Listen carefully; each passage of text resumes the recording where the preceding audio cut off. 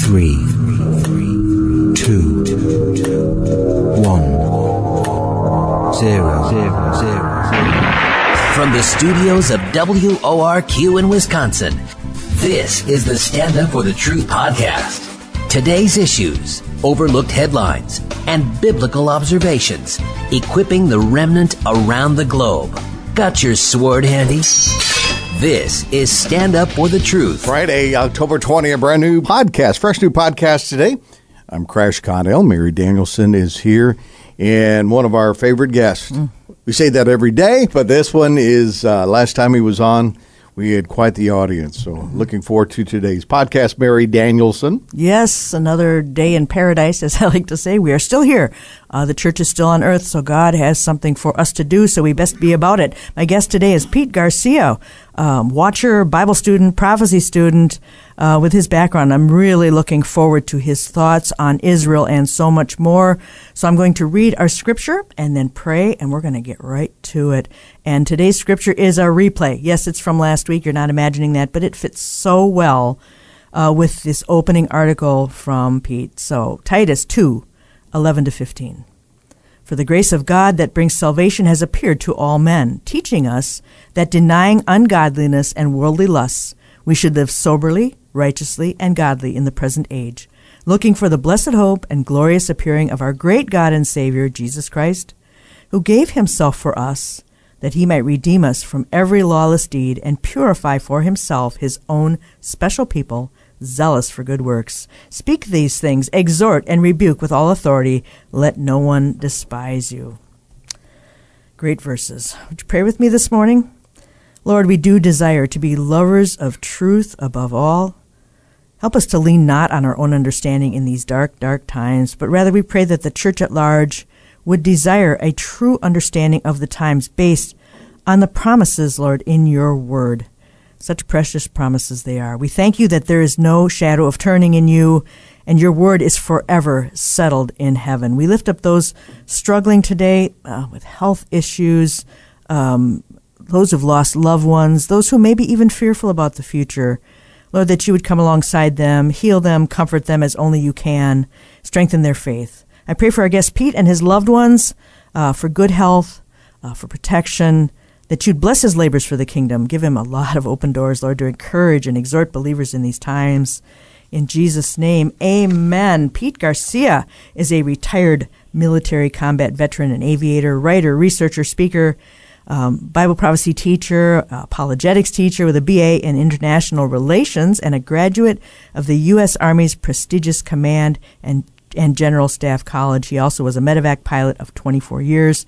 He wrote for Jack Kinsella's Omega Letter from 2011 to 2018, and to date he's written over 600 articles that are carried on many websites and platforms, and he has also, in his spare time, contributed written chapters to 3 of Terry James' published books, and he co-wrote 2 nonfiction books called The Disappearing and The New World Order, and he's published 3 of his own Christian fiction novels.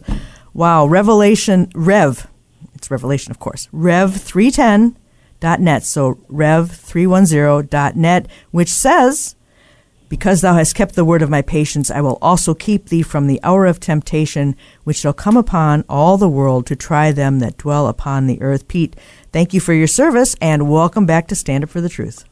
Well, thanks for having me back. It's always a pleasure to be on with you. Yes, there's so much we can talk about. I just want to ask you just a brief question. Personally speaking, people can get to know you a little bit better. Did you come to Christ during your service years, or were you raised in a Christian home? Just a little bit about that. No, I was raised in a Christian home. My dad was from Mexico, and he actually became a Baptist. Most of Mexico, I think, or Mexicans are about 90% Catholic. Yeah. So he didn't grow up in a religious home, but he came to the United States back in the 1960s, and then met my mom, and then eventually, I don't know the whole backstory when they started going to church and everything, but I was raised up, when I was growing up in a church home. So I got saved at the age of 6, pretty much was in church all the way through high school. But, I was like most teenagers. I didn't really think about it. It wasn't, it was just something I did. It wasn't something that I was, or, that I really understood all that well. And I drifted for about 15 years after that. And then it was when I was in the service as an officer, 2007, that I had my kind of come to Jesus moment. And from that point on, it's been, game on. Yeah. Well, the Lord's had his hand on your life. And I think a lot of us feel that way, even when we were quite young, if we think about it hard enough.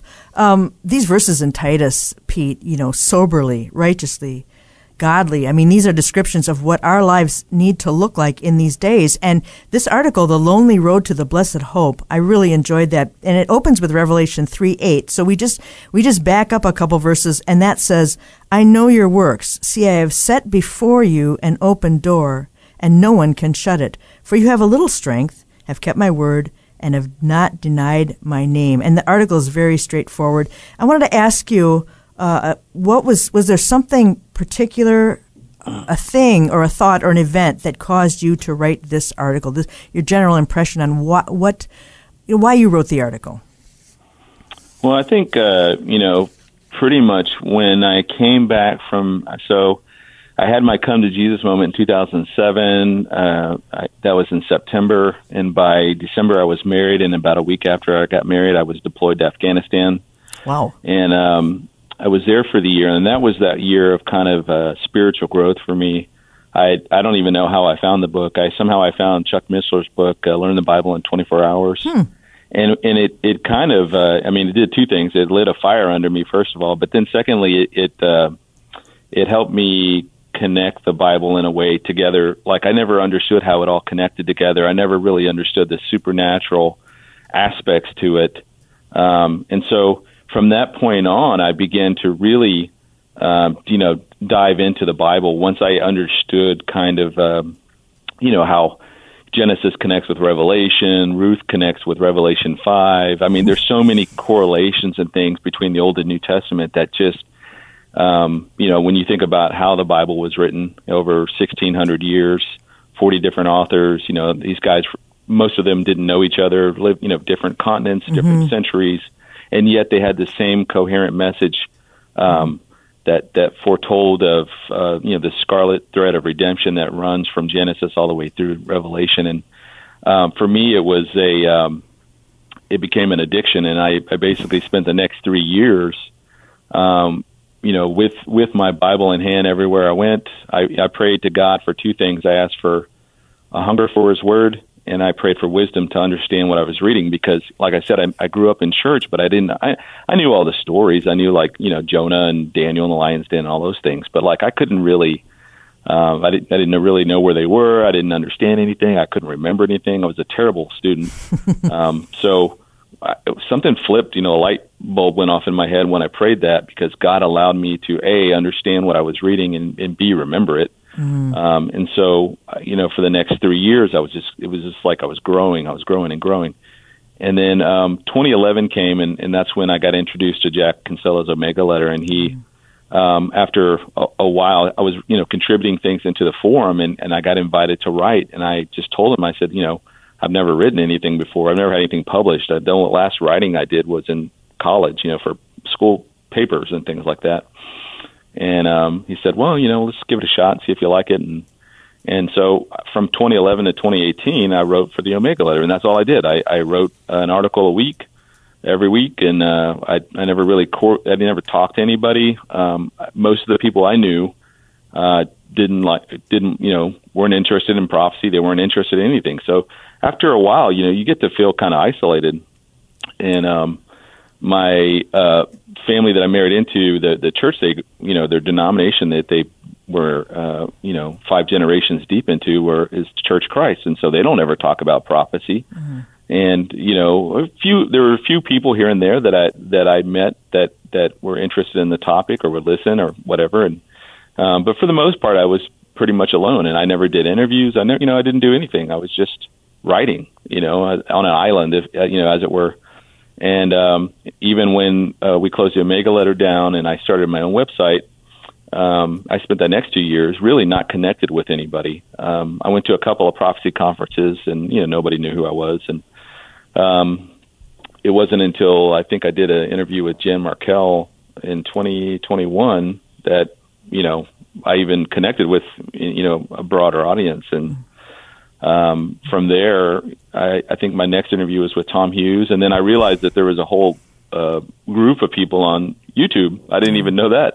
So, it's obviously gotten a lot better, but there was a good 10 years where I was just like, an army of one, that's what at least it felt like. So. Right. And with prophecy not being part of the church's worldview anymore, we talk about biblical worldviews, but oftentimes I think we're thinking politics. We're thinking about abortion and how does God feel about this and how does God feel about that?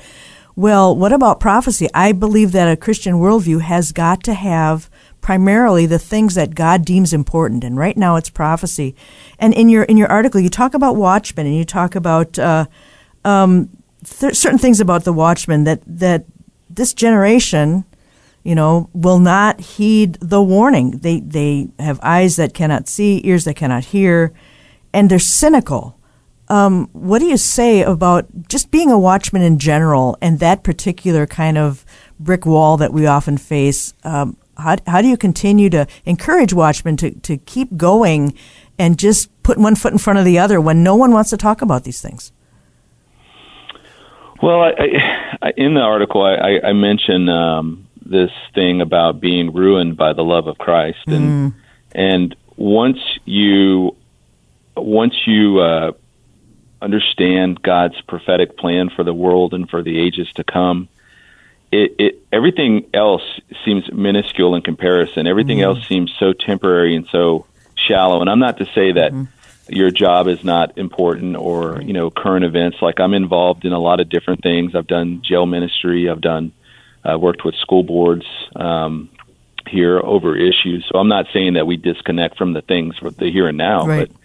But when I'm sitting in a meeting with the military or whatever, when I was still in, and we're planning a 10-year, 20-year plan, I'm just thinking in the back of my mind, it was always there like, man, these guys have no idea. Yeah. I mean, even if the Lord doesn't come back in the next 10 years, which I believe he will, the United States is in such just a terrible state that we're not going to.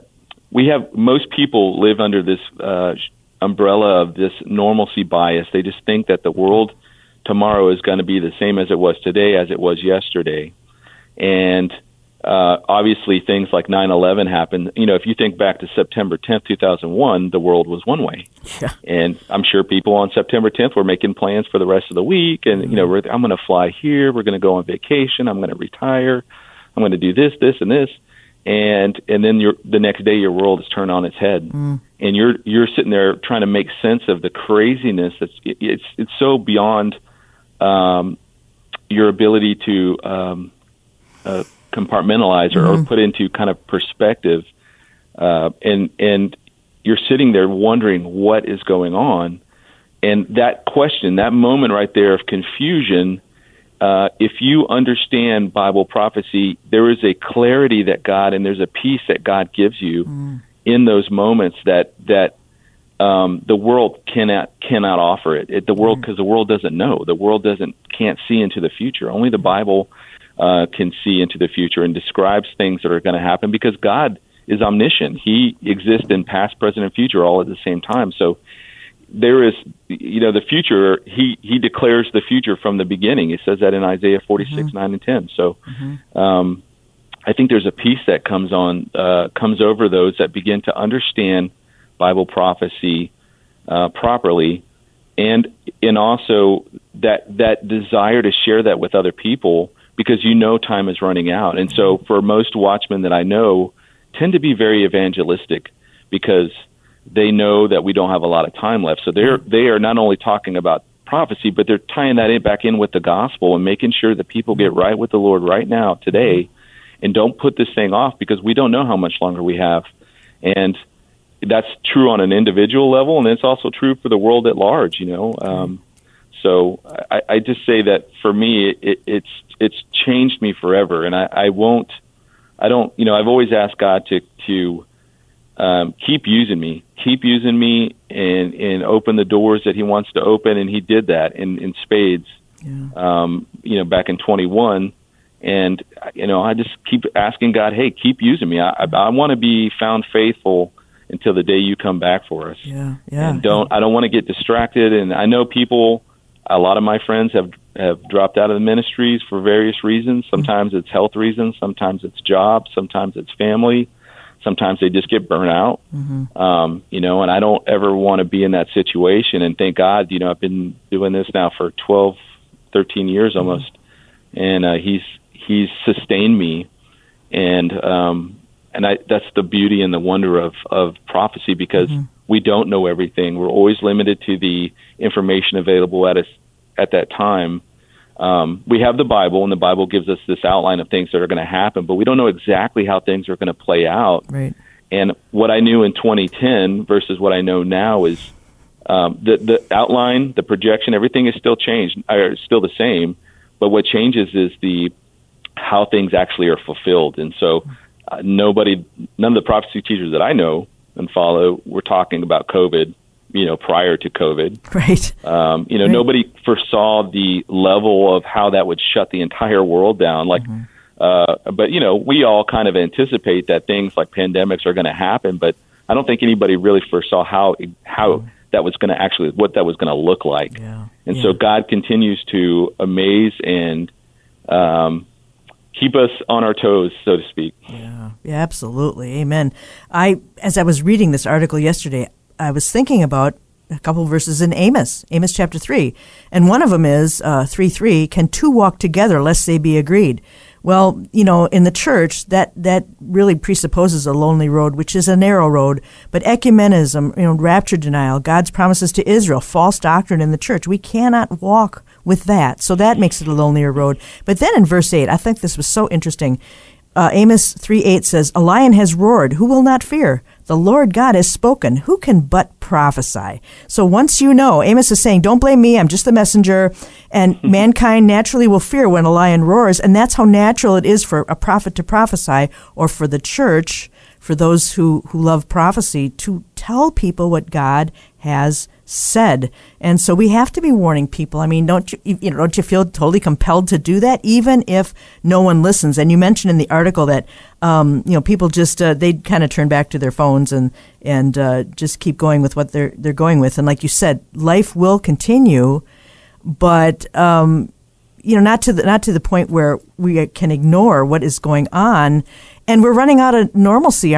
Don't you think that is true? Is that something that you're seeing? Yeah, I think that the closer we draw to the end, the more God is using these things. I mean, signs aren't happening just to wow us. I mean, He's right. giving these signs as a wake-up call for the world to heed that the present reality is about to come to its end, to its inescapable conclusion, which was obviously foretold in Scripture. Right. So He's giving us these signs, and for those people to understand, hey, God's prophetic clock is starting to wind down here, and things are coming into focus. Just as much as Daniel's 70th week, when that began under Nehemiah, there was going to be so many years until the Messiah was cut off. And if you just, Daniel's 70 weeks is 490 years. If that began in around 445 BC, and Christ's crucifixion was somewhere in the neighborhood of 33 AD, you can do the math, and most, the Pharisees, the Sadducees, they all expected a Messiah to come, but none of them really believed that He was actually going to come, or in the manner that He came. And certainly when the wise men showed up in Bethlehem, these what I think were probably Parthians, this entourage shows up to Bethlehem, and they show up to King Herod. They're saying, hey, we've seen the star from the east. We're coming to worship the one-born King of the Jews. And Herod turns to the Pharisees and is like, well, what are they talking about? And the Pharisees like, they kind of downplayed Micah, the prophecy in Micah 5, like it was nothing, like, that's this old prophecy. Nobody really believes that. And the incredulous thing about that whole scenario is that they didn't even walk, from Jerusalem to Bethlehem is not very far. They didn't even walk the few miles with them to see, is this really true? And, when Jesus is presented at the temple, there was only a couple of people that immediately recognized who He was. And, the Anna, the prophetess, and Simeon. And so the general public at large were not watching and waiting for this Messiah to come, even though it was in their Bible. The Old Testament was their Bible at the time. Even though it was there, it was all written, it was laid out. It would take a little bit of student scholarship to work through maybe some of the math on there, but they could have had a general idea when the Lord, their Messiah, was coming. Mm-hmm. But nobody in that generation was ready. Mm-hmm. And I think we're in that exact same time frame right now, where all of these signs have converged over the last 75 years, and it's only getting worse. It's only increasing in intensity and frequency, and again, most of the church is asleep at the wheel. Yeah. Preachers don't want to talk about it because it's too controversial. It's too hard to understand. I mean, I kind of just look at them as the same as the religious leaders in Jesus' day, when none of them really believed that the Messiah was going to come. Yeah. And so I think there's a lot of correlation between the willful ignorance then as there is today in most church pulpits in America. Yeah, willful ignorance is right. And I'm looking in my notes here, I'm looking at that phrase as soon as you said it. Be not ignorant of Satan's devices, 2 Corinthians, of them which are asleep. Don't be ignorant about the rapture, 1 Thessalonians 4:13. Don't be ignorant about blindness having happened in part to Israel. And then another one, let no man deceive you. Many will come in my name, saying, I am the Christ, and deceive many. So, that willful ignorance, unfortunately, is a byproduct of pulpits not teaching prophecy, let alone even the Scriptures. You say there's something more troubling than even that. To those who only profess Christ with their mouths, but not their hearts.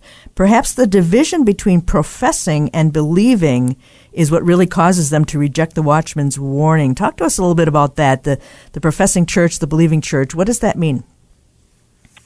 Well, I think, Christendom is just as Jesus mentions in the parable of the mustard tree or the mustard seed, that this small tree somehow grows into this enormous tree bigger than all the rest of them, and it has all these birds that come in and take nest. And in the context of those parables in Matthew 13, the birds are seen as a negative thing, because in the first parable, the birds are the ones that come and eat the seeds off the pathway. The seed being the gospel that takes root in the believer, and these birds come and eat them. So in the context of that, these birds are negative, but they're roosting in these trees, as these unclean things. And that's Jesus is foretelling what the church age was going to look like over the next 2,000 years. And so we saw Christianity spread from Jerusalem all throughout the Roman Empire and beyond, down into Egypt, into India, into China. And for the next, 2 millennia, Christianity has gone into every country. The Bible's been translated in, I don't even know how many languages now, but most languages. I think they're working through all the different dialects now. Wow. But the gospel has been on the Antarctic. They took the Bible with them. Whoever the first expedition was that the British sent to cross the Antarctic, they took the Bible with them all the way across it. Wow. And so the gospel has gone out, it's spread out, but there is so many different groups within, and many we would consider orthodox, and many we would consider heterodox that aren't sticking to what the Bible teaches. They're beginning to stray off on these different paths. Mm. But in general, I think what we're seeing within most of Christendom today is this general preoccupation with the world and with the issues. And so Satan is a master of distraction, and he knows that he couldn't wipe the church out in the first few centuries that it began. He tried under these different Roman emperors, had tried to crush it. And there's 10 different periods, 10 different emperors that really came down hard on the church, trying to wipe it out. And it just caused the church to spread even more. Right. Well, if he wasn't going to be able to destroy it, he was dang sure going to try and corrupt it, which he's been far more successful in doing. When Constantine legalized Christianity in the 3rd century, you think about all the different pagan temples and priests and all these guys that served and worshiped different gods. When they began to convert over to Christianity, whether they really did or not, that's beside the point. The point is they brought with them baggage. And this baggage being pagan rituals and teachings and things like that crept into the church. And so instead of the world going out into the church, instead of the church going out into the world came into the church. And so that's been the way it's been for the last 2,000 years. There's wheat and tares, and it's hard to tell who's who until they begin to grow up. And then you see the obvious distinctives between the two different plants. There's also these distinctives between these two different types of Christians, whether they just profess with their mouth or they actually believe. Somebody can walk the aisle and make a profession, say all the right words, but if they don't truly believe it, then there's no regeneration there. Right, and we can't tell. We can't tell by looking at people whether they are or not. There's a lot of churches out there that have just horrible doctrines, so that gives you an idea of the health of that body. But we don't know, so the wheat and the tares is definitely a applicable parable at this point. We only have 4 minutes left in this segment, Pete, and the rapture itself, it just seems like when I first started to look over the internet, this was quite a while ago, but I could find a lot of scholarly articles defending a pre-trib rapture. Now I pretty much only find scoffing and patronizing. They'll say it's not scriptural or it's really a long ways off. But imminency, I believe imminency is the key to that, and they don't seem to be able to answer me on it could happen at any time. Is that the number one defense that what do you tell people when they say no, it could be post, it could be whatever? Well, you got two different groups. You got people that don't believe it's going to happen at all, which will largely be like the amillennialist or the post-millennialist and preterist. And for them, they don't see a rapture at all. They see a general resurrection at the very end of time. And so for them, I would just point out the differences or the distinctives between the second coming and what the rapture, the passages that speak of the rapture and how they're so different. And even the events surrounding them are very different. But with those that hold to a rapture, they just don't hold to a pre-trib rapture like pre-wrath, mid-trib, post-trib, or I guess there's some that believe that there's a lot of different raptures that happen. I don't know the name of it, but for them, the idea of imminence that Paul speaks of isn't my number one go-to defense, but certainly the passages that speak about, for instance, just paraphrasing 1 Thessalonians 4, when Paul concludes with that, he says, now comfort each other with these words. He's just described the rapture. Well, if you go back to what Jesus said about it, this tribulation time is going to be the worst period of time in all of human history. It will be worse than the days of Noah. It will be the worst. Yeah. It will be the hardest. And how is Paul comforting them if they have to go through it, any degree of it? Right. So for me, that speaks to the idea that the only way that the rapture can be at a day and hour nobody knows is if it happens before, because during the 70th week itself, it is the most chronicled 7-year period of time in all of the Bible. It's broken up into, the length of time, which is 7 years. These are 360-day years, 30-day months. It's broken up into two periods, in two halves. It's bifurcated in the middle by the abomination that causes desolation. And then on top of that, you have all the judgments that are going to happen chronologically. So you have the seals, trumpets, and then the bowl judgment. So there's no other way to, if you're at the halfway point, you only have 3.5 years left. You know that without a shadow of a doubt. Right. So there's the idea that no man can know the day or the hour. That's thrown out the window because you absolutely can know because the Bible says it. So. Well, thank you for that. That's just excellent. Also, I was thinking about dominion theology, Pete, because a lot of the church believes in dominion theology, that Jesus can only come back once we've cleaned up all our messes and gotten everything right. Well, that's delusional, because mankind is making no effort whatsoever to turn the corner on wickedness or the desire for power. So we'll let that one go. But anyway, my name is Mary Danielson. You're listening to Stand Up for the Truth. Our guest is Pete Garcia, and we covered a lot in the first part. And we are going to switch gears a bit and talk about Israel and Pete's article called Equivocation. So we're going to take a 2-minute break. Join me for the second half with more of Pete Garcia. Feedback, questions, and topic suggestions are always appreciated. Email us at comments@standupforthetruth.com. Rev310.net. Rev310.net is the website. Just a couple of verses really struck me in the last day or so, and because we're talking about Watchmen, I just want to read 2 verses here before we move on to Israel. Isaiah 21, 11 to 12. And I get the question a lot, when's the rapture? And of course it's rhetorical. And this verse says, Isaiah 21, 11 and 12 says, Watchman, what is left of the night? Watchman, what is left of the night? The watchman replies, morning is coming, but also the night. A very dark night. So morning for the believer and the darkest night for the unbeliever. And then the other one, Psalm 130, verse 6, my soul waits for the Lord more than those who watch for the morning. Yes, more than those who watch for the morning. And we'll see there's repetition in each of those verses.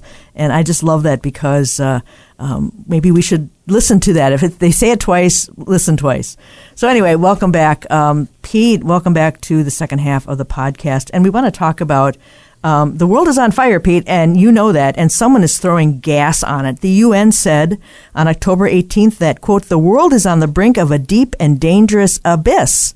Well, they're even noticing, and that was UN Coordinator for Mideast Peace. And so people are saying, well, you're the UN, so why are you doing nothing as usual? But before we get to your next article, Pete, which is called Equivocation, what are you hearing today? I mean, specifically, maybe in the last 24 hours about events in Israel. It's running hot and cold over there. It seems to threaten to expand, and then it contracts. And you were at a conference the weekend when this all kind of broke out. So all of a sudden you have something else to think about at that conference. And there seems to be a delay in the ground invasion. Is someone holding that back? Pete, I have so many questions for you. So what's new in the last day or so? Is there anything significant? Well, I think just in the last day or so, the Israelis, I think, have been able to successfully flip the narrative on Hamas because, the rocket that was launched that supposedly hit a hospital killed 500 people, and then it killed 1,000 people. Hamas was blaming Israel on it. Israel's like, oh, we got video footage. It was a failed launch by Islamic Jihad. You can see the rocket taking off, and then it does like this U-turn. It just comes right back down and hits that parking lot. And so I think the new estimates are that there's somewhere between 20 and 50 people died in conjunction with that particular failed rocket launch. But, Israel's been, they're not having to just fight a physical war. They're also having to fight this propaganda war and to fight this narrative war that Hamas and the Palestinians writ large have been waging against them since Yasser Arafat in the 1960s. So that's the big takeaway in the last couple of days. But we're also starting to hear about some of the U.S. concessions that we imposed upon them for providing military aid, equipment, support in the region with their carrier groups. So, I wrote this article, Equivocation, back on 4 days ago. So I wrote this even before I knew all of this stuff that was coming out with what Anthony Blinken and Biden were really asking for behind the scenes. So, but I always knew that when the U.S. gets involved in something, there's always strings attached. Yeah. And that's kind of how I presented this article is, I'm thankful that the Biden administration is providing support, much in the same way that I'm thankful that the Nixon administration provided support during the Yom Kippur War in 1973. However, I don't necessarily trust their motives because they have not, at least the Democrat Party, and I would say rhinos, the establishment, D.C. Beltway types, those type of folks, neocons and so forth, or they've not always had Israel in their best interest. They've always done these political maneuvering or machinations, if you will, that put Israel over a barrel in a lot of different ways. And so I put a map in the article, and you can see all of the Muslim world there, and you can barely see Israel. And what the world is telling everybody, that if we just divide that little sliver of land up just a little more, you'll get all this peace that you wanted. And really, it's to put these footholds inside of Israel's territory in order to do exactly what Hamas has done and eventually drive the Jews into the sea, which is what Iran's been wanting to do since at least 1979 and their Islamic revolution there. So it's definitely there is a bit of a hold right now in terms of their ground invasion. I don't know if it started this morning, but we've been waiting and waiting and waiting. So it seems like Israel understands the complexity of urban warfare, which is incredibly hard because it's not just fighting street to street. You have buildings, multi-level buildings. You have the subterranean component to it. Mm-hmm. You have all of the different ways that can be booby-trapped. And, I mean, it's a hard thing to do. Mm-hmm. And so I think Israel is going to take their time, but they will go through and basically clear out any semblance of Hamas that's still there. And, you know, what's interesting also that I think that's come out in the last couple of days is Egypt and Jordan's the Kingdom of Jordan saying, "Hey, we don't want these guys. We don't want them. We know we've had them before. We know that what they represent because Hamas and Islamic Jihad are intricately connected to the Muslim Brotherhood and with the other terror groups that operate in Judea and Samaria as well as in Jordan and other places." So, and then also I think we've seen an escalation in the northern front in the Golan Heights with Hezbollah, or at least rockets coming from Lebanon into northern Israel. So I do think this will end up being a multi-front war once Israel actually starts the actual ground invasion. I think that what we've seen here over the last weekend with the rallies around the world, you know, primarily in Western capitals and things, I think that is only going to escalate once Israel puts boots on the ground inside of Gaza itself. So. Wow. Yeah. You know, that whole moral equivalent thing that the Palestinians, quote unquote, I use that term very loosely, are they need to be freed, you know, from oppression. They need to have their own state. And so we're somehow supposed to believe that those who have been calling for Israel's total destruction, that's all going to end if they get a state that's, run by Iran right next door to Israel. I mean, it's just insane. But we have university students who have gone to university, the liberal thinking there, the Democrat thinking there, and they actually believe this. Is there any hope for our young people at that point, or even the squad that's in our own government, which I think we all thought that was never going to be a good idea? But how can we come against these incredible lies, these moral equivalency lies in the universities? I don't see that ever getting any better. Do you? No, I mean, we live in a postmodern era. You know, we kind of live in these overlapping eras of you know, or ages of time. Yeah. You know, we're in the fourth industrial revolution, and from a technological and economical standpoint, we're in the age of information. We have been for at least, you know, since the 1980s, where information is incrementally and exponentially being broadcast through so many different mediums now. It's hitting everybody in every different possible way. So there's so much information flowing out of every possible, you know, market and media and platform. And so a lot of different narratives are going out everywhere. And I think the vast majority of, you know, Gen X or Gen Z millennials are constantly bombarded by this news. And eventually, even though they may not have begun one way, they are just so overwhelmed by it that it seems like it's true. I can't remember which Nazi said it, but he said, maybe it was Eichmann or somebody, but he said, you know, if you repeat a lie long enough, people are going to believe it. Yes. You know, lie big enough and long enough, people are going to start to believe it, no matter how incredible or how ridiculous it is. It was Goebbels, Joseph Goebbels. Yeah, he said that. Wow. So that's, you know, I think that's the problem with this generation, and which goes back to the Olivet Discourse. When Jesus began describing to his disciples the signs of the last days, the number one sign that he lists, I think 4 times in there, was deception.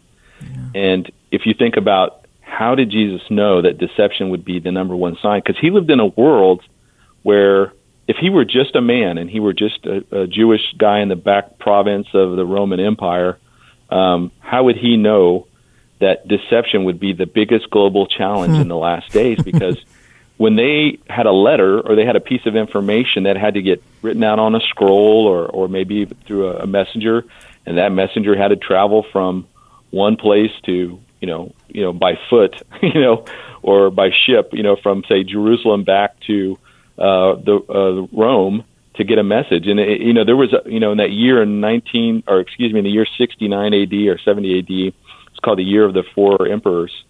And when Caesar Nero died, there was a big power grab for the throne, And so Titus Vespasian's father, was actually in the process of sieging Jerusalem.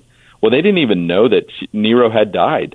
There was a couple of months or something that went by, and finally he gets called back to go to Rome to make a bid for the seat of Caesar, and he gave his son, time to take over. General Titus took over the sieging of that.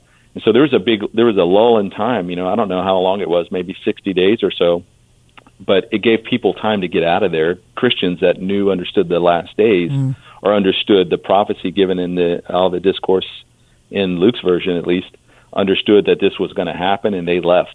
And so when you read through the writings of Josephus, he was talking about, that about 1.1 million Jews were killed during this time. And somebody was writing about it too. I can't remember if it was Josephus or not, but he mentions like the Christians leaving or something. And so the Christians kind of fled during that time period because they understood what was going to happen.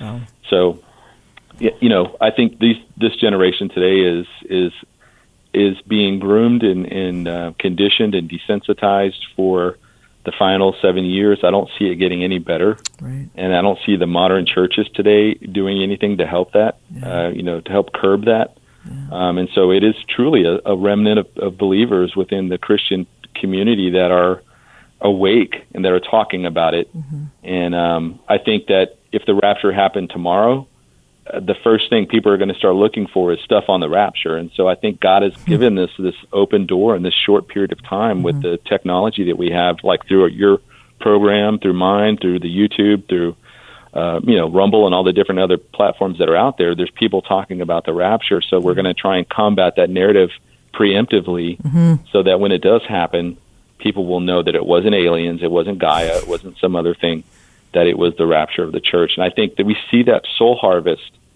at the beginning of the tribulation. There is so many people that come to faith in Christ and are martyred for their faith and are willing to die for their faith that John can't even count them. They're the ones that we see in Revelation 7 under the altar.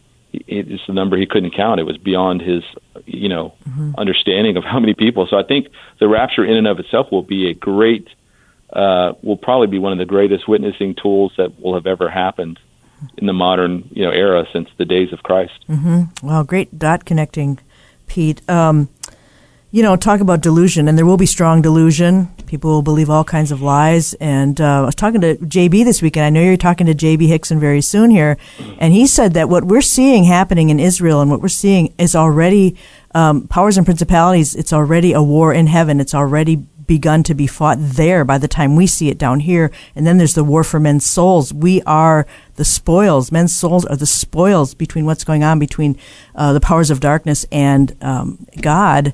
I thought that was very interesting, the way he put that. And speaking of delusion, I want to get back to the hospital thing real quickly because I read Jeff Childers every day, Coffee and COVID blog. He's just fantastic. He's brilliant. And he said that, and people can look this up and see if it's true, that the hospital there is still standing. The building they showed and the cars, the destruction of the cars, is Hamas and manipulating the narrative. And we know they've done that before. This is pretty big, and Israel hasn't come out and said that. So I was hesitating a little bit, but Jeff says that hospital is still standing, and whether those numbers of people are dead, we don't know either. Have you heard anything like that? I've just heard that the numbers were greatly inflated, okay. And that it hit the parking lot, not necessarily the building. And then when you look at the pictures of the damage, it does certainly look like the parking lot. Okay. And I don't know which of those buildings around it, but they were all still standing. So, wow. But the thing about this narrative war that the Islamists are waging against Israel. Obviously, it works to their benefit if the West buys into it. You have the BBC, New York Times, and others that kind of preemptively came out and started blaming Israel. Mm-hmm. But what the real audience that they're trying to get ginned up is other Arabs and Muslims around the world that aren't getting this information that you and I are talking about. Mm-hmm. They don't watch Israel news. They don't. They may only watch Al Jazeera or something. We don't know, but it's to get them ginned up and get them marching towards there to join in their war, to kind of try and overwhelm Israel. And so that's who their target audience is. Sure, they like to win the narrative war with the West, but more importantly, they need to get these other Muslim groups around there fired up and ready to just march off, emotionally charged, ready to die for their faith. And that's what their hope and goal is and all that. Wow. I know that your military service, you probably process things because of that a little differently than we do. And I want to ask you about the hostages. Is ISIS involved in this point? I mean, you served in the Middle East. And also, is there any hope for these hostages? My heart breaks for these people, and I wonder what is going on with them. Is there hope for them? Do you think they're still alive? I think a lot of them are still alive because they're going to use them as human shields. Okay. But I think this is going to sound completely cold, but I think, and I don't want to speak I'm just speaking how I think would be happening.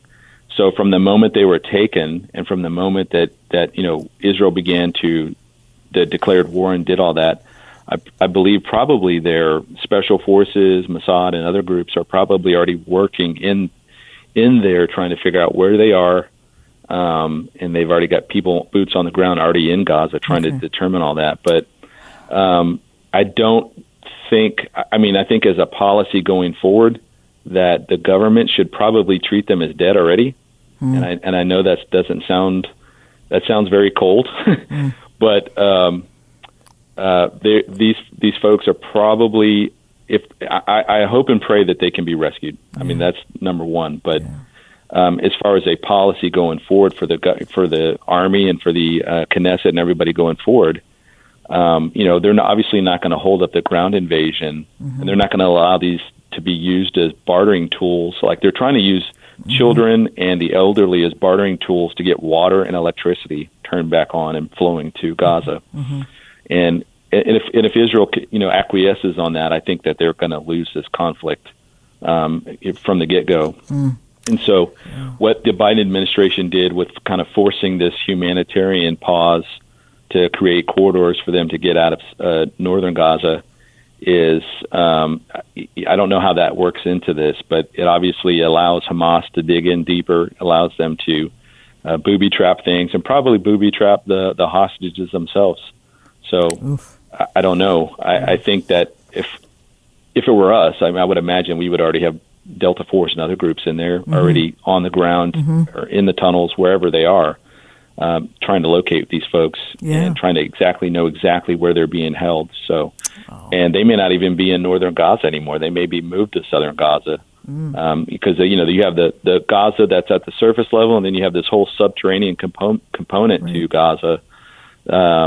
Tunnels that connect not just from Gaza to Israel, but probably all of the Gaza itself has probably got networks underneath it that they're able to move these hostages around. So the one video of the girl that they had, I was listening to an intel guy that was talking about it. They're looking at, how they're treating her. They show them bandaging her, like they're caring for her, even though they kidnapped her and injured her in the first place. But you can hear in the background motors going, so it sounds like that there's some kind of a generator going to pump in air because they're underground. And so, they're taking all of those clues, and they're taking all of the knowledge that they have, that they've groomed and gained over the last 20, 30 years for how that area operates. I'm sure they have that all blueprinted out, trying to figure out exactly where these guys are and these hostages are. So. We pray for them. We pray for their safe delivery, and just like the United States policy used to be, we don't negotiate with terrorists, right? Because you can't. Because the minute you do, you allow that to be. That's immediately what the terrorists are going to begin using, and so if terrorists know that you're not going to negotiate for hostages, that takes away this major bargaining chip that they had, that they were counting on. To survive at a minimum, Well, I appreciate your insights on that. And like you said, the best we can do is pray. I think about what if that was my family, and so I put myself in that situation, and it's got to be just traumatic. So we need to pray. Pete, we only have about 5 minutes left or 6. This article, equivocation. You're talking about the Democrats who've been speaking out of both sides of their mouths regarding Middle East peace for years. They call it Palestine, which is anti-Semitic to me right out of the gate. But you're talking about that they're being obsessed with power and control. And they're sensing an opportunity here as we come into an election cycle. And now Biden wants $80 billion more for Ukraine. So that telethon keeps going, and very little for Israel and very little for the border. I mean, they don't hide anything anymore. The politics, it's just, I don't even have a word for it. I think it's horrible. And their motives, is there some way how can we help people see through what's going on here? Because they want to divide and conquer Americans. There's just a demonic agenda about everything that is going on. How can we help Americans be savvy in this election year and to really understand the demonic aspect of all these things? Yeah, I mean, basically, the infamous quip that Rahm Emanuel said years ago, Obama's former chief of staff, was you never let a good crisis go to waste. Right. And so just like with COVID, this crisis was thrust upon them. I'm not saying they caused it. I'm just saying it was thrust upon them, and it took them a while to catch on. Like, we can use this, Right. I think this is the same situation. Biden administration immediately jumped to Israel's aid because for years now, at least the last 2 or 3 years, but you can go all the way back to 2014. Patriotic Americans, conservative Americans, libertarians, and others. We don't want to get involved in another endless war. Right. And so you see this divide happening within the conservative movement between Christian evangelicals who are pro-Israel and those that just see this, that aren't pro-Israel. They maybe not, they're not anti-Semitic, but they're not they're not looking at this from a biblical lens. And they're simply looking at this as a geopolitical problem that only goes back to 1948. Mm-hmm. They're not seeing the spiritual warfare that's going on. It's the same spirit that the Third Reich had in trying to annihilate a people group. And so when this conflict broke out on that Saturday morning, and I first started getting texts that morning about it, I just thought, okay, well, this is par for the course. The missiles are going to go back and forth, and it'll go on for a day or so, and then it'll end. Right. But as the day went on, it became more and more horrific. I think people should be able to watch the narrative, watch how this is going to go. Mm-hmm. Right now, the Biden administration is all in, trying to be helpful and everything, but they're coming with some strings attached. But as soon as the Israelis get in there, they're going to start trying to negotiate some kind of broker some kind of a peace deal. And the popularity that the Israelis have had because of how horrific the attacks were is quickly going to fade, and people are going to forget. Yeah. You cannot forget what Hamas did. They're not even equating this to the Yom Kippur War in 73. Right. They're equating this to the Holocaust. That's how horrific this was. And so I just think that people need to recognize that both parties have political agendas, that both are vehemently invested only in keeping their own power. Mm-hmm. So they're going to do whatever they can that's politically savvy enough to make sure that they stay in power and they keep their game going. And so, I'm not just laying blame at the Democrats. I lay blame at the establishment Republicans, the D.C. Beltway insiders, and those unelected bureaucrats that are invested in just their own profit, their own gain. Mm-hmm. We got to remind people that Genesis 12 is still in effect. Genesis 12:3, that God told Israel, through Abraham, said, "I will bless those who bless you, and I will curse those who curse you." And that has never been rescinded. That has never been taken back. That is still in effect. Yeah. So we need to stand with Israel. We need to pray for them. We know that what's coming, according to Zechariah. Nope, I think we lost him at the very last minute. He was just finishing that thought up about God's worldview when it comes to Israel. I will bless those that bless thee and curse those who curse thee. I think we just lost him, so I'm just going to wrap it up. We are so grateful that Pete had time today to parse all these things out, a lot of clear thinking. I was thinking about the ideology in the Middle East. We know what the ideology is. It's a spiritual battle, hatred for Israel, hatred for God's people. And I looked up Ukraine. What's the ideology of the Ukraine war? Okay, and this is what I got. The most convoluted, meaningless jargon available. Here goes. The extended nature of the war in Ukraine stems from the long-term political and ideological developments that have led up to it and will continue to dominate it. That is nonsense. So keep your eyes on God's plan and God's program and prophecy and the things that are on God's front burner. And we'll see what happens. I think we're going to possibly have World War III if we don't already. Thank you for joining me We just appreciate you so much. Q Drive is next week. Thank you ahead of time for your support of the station. We are completely listener-supported. Once again, thank you, Pete Garcia, Rev310.net.